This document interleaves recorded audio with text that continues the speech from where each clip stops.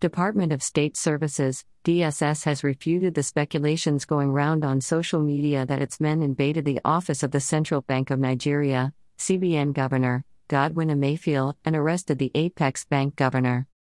DSS spokesman, Peter Ifunanya, in a statement few hours ago said the Secret Services did not arrest the CBN Governor, Godwin Emefiele.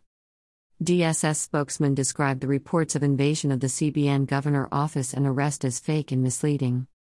The attention of the Department of State Services, DSS, has been drawn to the false news making the round that its operatives invaded the Central Bank of Nigeria and arrested its governor, today January 16, 2023.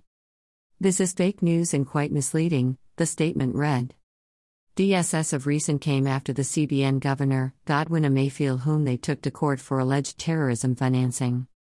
The DSS action against the CBN governor is coming barely few days after the CBN governor announced withdrawal limit inline the Apex Bank monetary policies of introducing new Naira notes of 200, 500 and 1,000 denominations.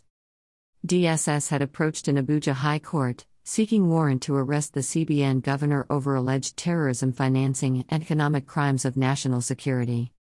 Justice Mariam Hassan of the Federal Capital Territory High Court Abuja quashed and thrown out the requests made by the DSS. Justice Mariam Hassan thereafter barred the DSS from arresting, inviting, or detaining the CBN governor, Godwin Emefiele. Justice Mariam Hassan declared the terrorism allegations against the CBN governor by the DSS as vindictive, callous, oppressive, void and of no effect.